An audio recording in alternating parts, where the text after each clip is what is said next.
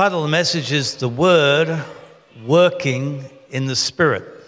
The Word Working in the Spirit. You with me? When the Word of God goes into you, how can I describe it? Maybe it's best to tell you the vision that I saw. I saw like a golden cloud in people, and they were hearing the word and they were repenting. They were being cleansed by this golden cloud called the Word of God. The Word of God is spiritual. My words are spirit and life, Jesus said. It's not like you're reading the Bibles like reading a novel or a history book. It's not like you're reading theology. The Word of God is reading you. The Word of God is correcting you. The Word of God is giving you hope, is giving you comfort. The Word of God is equipping you for every good and perfect work.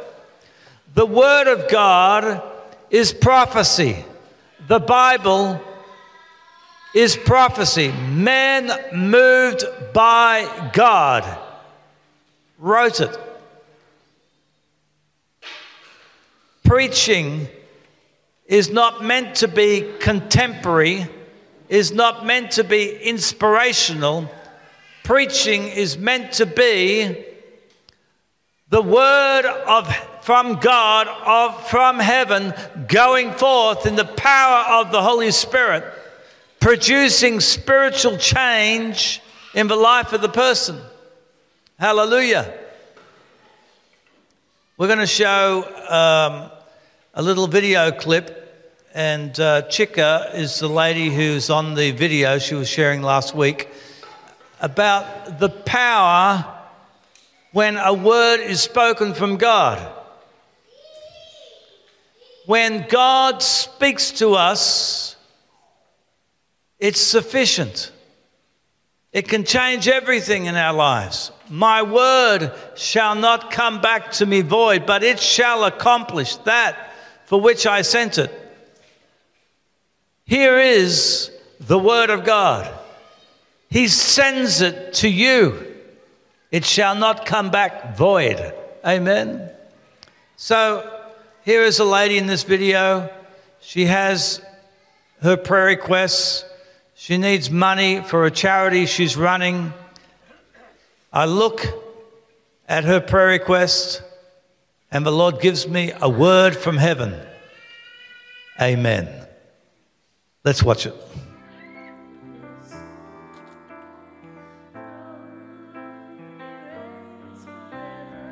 Amen. Amen. So, your friend comes to Savannah, Georgia, and she doesn't know the Lord, and she feels that I'm rude to her. So what happened? You passed her. So she's waiting in the prayer line to receive prayer. What happened to her? You just walked past. You didn't say anything to her. I didn't pray for her. No, you didn't. Just walked straight past her. Yeah. And what did she say to you? That was the first day, and she said, I think your pastor is rude. And I said, I used to think so too. Praise God. All right. So she comes the second night. The second night, she had a prayer written on a card, and you passed and you said amen and walked past.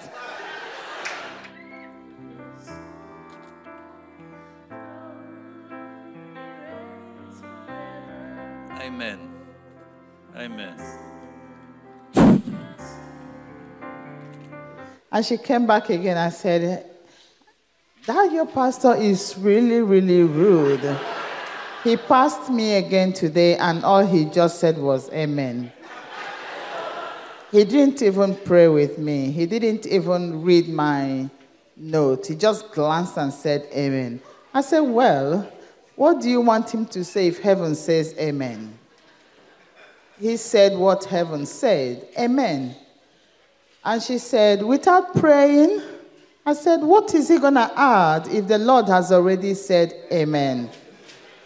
That will be flesh, and it won't avail anything. So what was on her placard? She didn't tell us. However, we went to Atlanta with all our savings, and it was about £1,000. And my husband said I should give her the envelope. And I was like, no way. You know, this is all the money we had. And he said, yes, give it to her. So I said my little prayer, Lord, help me to be submissive. Because it's hard, you know, sometimes to be submissive. And the Lord did it. So I just went and I knocked reluctantly. And she said, what is it? I said, there's an envelope on your bed. My husband said I should leave it there. The joy of giving. Amen. Anyway, she came downstairs where we were, and she said, you left this envelope because she's going back home, and usually we send money home, and we put a list of who gets how much. I mean, those that send money home will know. She said, there's no list in the envelope of who gets what. I said, no. And I looked at my husband, and he did like this. So I said, it's for you. And she said, £1,000? I said, For me? I said, I was giving her opportunity to say, no, I can't have it. And I said, but she said, are you serious? I looked at my husband to do something. He said, yes, it's for you. So I kept quiet, and she just slumped on the chair. And she said, the amen. I said, what do you mean, the amen? She said, that's what was on my prayer card. Amen. Amen. Amen. Amen. Amen. Amen. Bless you. Praise God. Someone say amen. So, I want us to understand the power of the word in the hand of the Holy Spirit. When Jesus spoke to the fig tree, he said, let no one eat fruit from you ever again. And Peter said, Rabbi, look, the fig tree which you cursed has withered away. When Jesus spoke, he spoke the words that the Father had given him, and they had power. His words had power.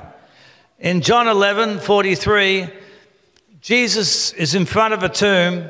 Lazarus is dead for 3 days, and he cried out with a loud voice, Lazarus, come forth. And he who had died came out bound hand and foot with grave clothes, and his face was wrapped with a cloth. Jesus said to them, loose him and let him go. Wow. The word of God in the hand of the Holy Spirit is power. You cannot separate the Holy Spirit from the Word of God. This is the weapon of the Holy Spirit, the sword of the Spirit. In Mark 4, there was a storm. Jesus was asleep in the stern, Mark 4:38, and he was asleep on a pillow, and they woke him up and said to him, Teacher, do you not care that we are perishing? Then he arose and rebuked the wind, and he said to the sea, he spoke to the sea, peace, be still. and the wind ceased, and there was a great calm. Can I share a story for the glory of God? We were in our midweek prayer meeting on Zoom, and Dejan, who's from Serbia, he's Serbian, was in the meeting, and they were in a hurricane. And he opened and you could see, the dark clouds, and the wind. And he said, pray, pray, pray, I spoke to the power behind the wind. I spoke to the principality, the demon behind the wind. I spoke the word that the Lord gave me. And I spoke to him the other day, this week, and he said to me, within 30 seconds, the wind had stopped. Within 30 seconds, the wind had stopped. This is the word of God. In 2 Timothy 3:16, it says that it has been breathed into. All scripture is inspired. That means literally breathed into by God. This is the word of God. This has power. In Luke 17, lepers came to Jesus, and when Jesus saw them, he said to them, "Go, show yourselves to the priests." In the history of Israel, no one had ever said to a leper who's covered in sores, his fingers are dropping off, whatever, no one had ever said those words before. Go show yourself to the priests. These were men with leprosy. They were supposed to only go and show themselves if they were healed. No one had ever said those words, but Jesus heard those words from the Father, and he spoke. And so it was that as they went, they were cleansed. And one of them, when he saw that he was healed, returned and with a loud voice glorified God, fell down on his face at his feet, giving thanks. And he was a Samaritan. The mercy of God is that the word of God will apply to any sinner. He wasn't part of the people of God, the Israelites. Jesus said that he was called to the lost sheep of Israel. He was outside of the calling, the mandate on Jesus' life, but he took those words in obedience, and the word worked effectively in him. According to your faith, be it done. Scripture is prophetic in nature. You meditate on it. You mix it with faith, and it's like an explosion, like a nuclear bomb going off. The word must abide in your heart, and there in your heart it will have power in your life. Knowing this first, 2 Peter 1:20, that no prophecy of Scripture, this book is prophetic, is of any private interpretation. That means that you cannot judge this book with your thoughts. This book is established in the heavenly realm. It interprets you. It is not subject to your private interpretation. There are churches that want to reinterpret the Bible, for example, about sexuality. God made them male and female. That's what it says in Genesis 1. You can't change it. It's not subject to private interpretation because it is prophetic. That means it is the word from God. For prophecy never came by the will of man, but holy men of God spoke as they were moved by the Holy Spirit. Amen. God's word is spiritual in nature. That's why the prophet said, I found your word. You can read it without finding it. I found your word. I ate it. and it became the joy and rejoicing of my heart. It's spiritual in nature. 1 Corinthians 2:12 says, "Now we have received not the spirit of the world." What is the spirit of the world? Satan. Spirit of the world operates through anything worldly and ungodly. That's why it's dangerous to listen to worldly music and to watch worldly movies and to participate in what everyone else thinks is okay, because the spirit of the world is operating through the things of the world. But we are not of this world. We are from above. We are citizens of heaven. We are in the world, but not of the world. Amen?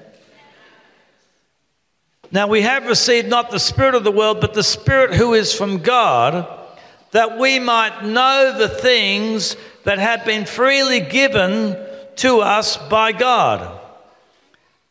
So when you receive the Holy Spirit, you'll be able to understand the book.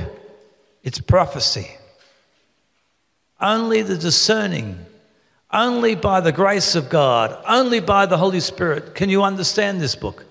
Otherwise, you read it to no avail, of no spiritual benefit without the Holy Spirit. It is the sword of the Spirit. These things we also speak, not in words which man's wisdom teaches, but which the Holy Spirit teaches, comparing spiritual things with spiritual. But the natural man does not receive the things of the Spirit of God, for they are foolishness to him. Nor can he know them, because they are spiritually discerned. You cannot know this book without spiritual discernment, because it is prophecy. Hallelujah. You know, the natural mind thinks, he's so rude. He just said amen. But the spiritually discerning, amen, amen, amen, amen, amen. People who were testifying tonight, like the couple with the young boy, they received the prophecy. There's nothing to worry about. Don't be anxious. They took the prophecy and believed it, and immediately the word was working, producing. Amen? The word works effectively in you who believe. Take the word of God into your heart. Let it abide there and believe it, so that you do not doubt in your heart, and see what the word will do. Praise God. When God pours out his Holy Spirit, you'll have a revelation of the word. Wow. Let's have a look. Acts 2:17. "It shall come to pass in the last days, says God, that I will pour out my Spirit on all flesh." What will happen when the Holy Spirit is poured out on you? "Your sons and your daughters shall prophesy. Your young men shall see visions. Your old men shall dream dreams." That is, the word of God will be manifest in your life, in dreams, in visions, and in prophecy. "And on my men servants and on my maidservants I will pour out my Spirit in those days, and they shall prophesy." When the Holy Spirit comes upon you, the word will explode in your heart, will just flow forth. Out of your belly shall flow rivers of water. Hallelujah. One of the greatest ways of daily being filled with the Holy Spirit is meditation on the Word of God. Meditate. Let the Word abide in your heart. Jesus said, "For my words are spirit and life." And the word spirit in the Greek is pneuma, which literally means wind. My words are wind and life. 2 Timothy 3:16. All scripture is breathed into by God. In this book, there's a Holy Ghost wind. Hallelujah. Some of you are thinking, what does that mean? See, your natural mind is stupid, can't understand. But for the spiritually discerning, you'll understand. You can eat this book. You can drink this book. You can be filled with the Holy Spirit. You can hear God speaking to you in your circumstances through this book. This book is filled with the promises of God. This is the Word of God. One of the greatest things about this book is if you believe it, it will save your soul from sin. It will teach you about righteousness. All scripture is inspired by God and profitable for teaching. This book will teach you. The Holy Spirit is the teacher. He takes the book and teaches you. Profitable for teaching, for reproof, it'll rebuke you. For rebuke, for correction, it'll correct you. And for training in righteousness. Don't read this book just to get a good feel. You know, I'm going to read my favorite scripture, Psalm 23 or something. Thank you, God, that you're with me today and you're helping me. This book will rebuke you. This book will correct you. This book will expose by its light the darkness of sin in your life. This book will change your life if you'll submit yourself to it. Hallelujah. Conviction of sin is the manifest love of God towards sinners. There were two men in the synagogue. One was under the conviction of the Holy Spirit, and he said, God, have mercy upon me. He beat his chest. The worst sinner. And he went home justified. And the other self-righteous guy, he went home in his sin, his pride. Hallelujah. Praise God. He corrects us. And you know, God will use your friends, family, people around you to bring correction. Get over yourself and humble yourself. Turn to your neighbor and say, just humble yourself. God is speaking to you.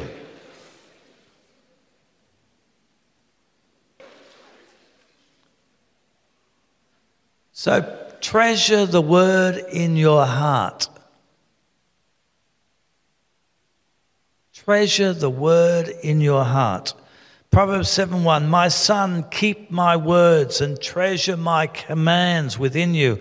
Keep my commands and live, and my law is the apple of your eye. Bind them on your fingers. Write them on the tablet of your heart. Say to wisdom, you are my sister. Call understanding your nearest relative, that they may keep you from the immoral woman, from the seductress who flatters with her words. You need the word to keep you pure, holy. The word will keep you from sin. The word will keep you in godliness, and godliness will bring blessing of God. Hallelujah, hallelujah, hallelujah.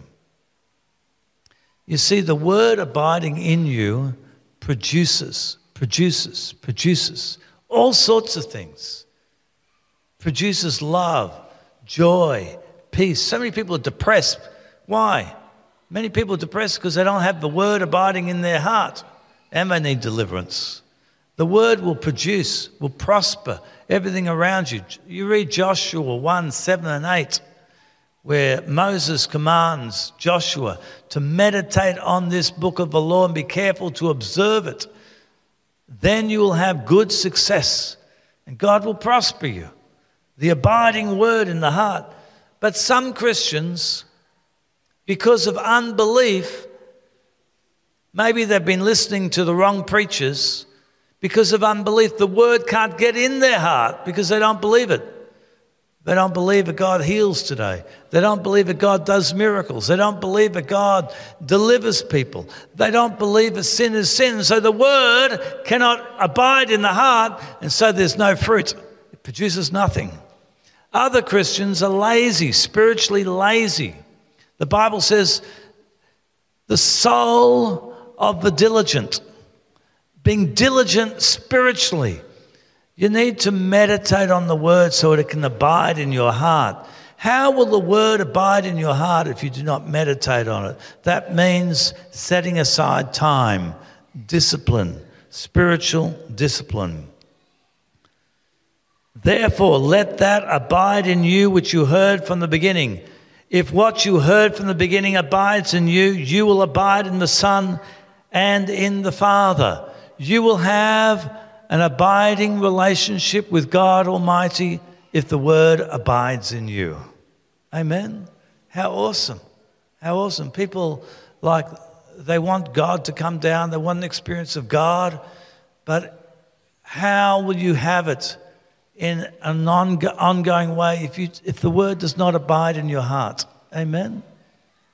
Amen. The word is the treasures of heaven. If you want to get rich, meditate on it. If you honor the word will honor you. But if you say, I don't have time, and you do all your fleshly stuff to make life work, then God does nothing without his word. Amen? God does nothing without his word. So stop. Take a break. Meditate on the word. You'll hear God by the Holy Spirit. Amen? Praise God. The word is incredible. The word will produce salvation, holiness, repentance, true joy, peace, love. He sent his word and healed them and delivered them from their destructions. Praise God. You can meditate on the word. As you meditate, the Holy Spirit comes in the mighty word of God to transform your life. Amen. In one sense, you don't need myself or others to pray for you. Just take the word, believe it. The word will come to you, heal you, deliver you. Amen. Look, many of the testimonies that we have recorded, the hundreds of testimonies, are of people who have, the word has abided in their heart, they've believed the word, and the word has prospered in their life and brought healing of all types of things and deliverance because their heart is spiritually prepared. So when we tap them, blow on them, pray with them, their heart is already pregnant with the word of God. Their heart is ripe to receive, amen, the power of God. So I encourage you, take the word, take the promises of God, let them abide in your heart, and you will abide in Christ. Ask whatever you will, and it shall be done for you.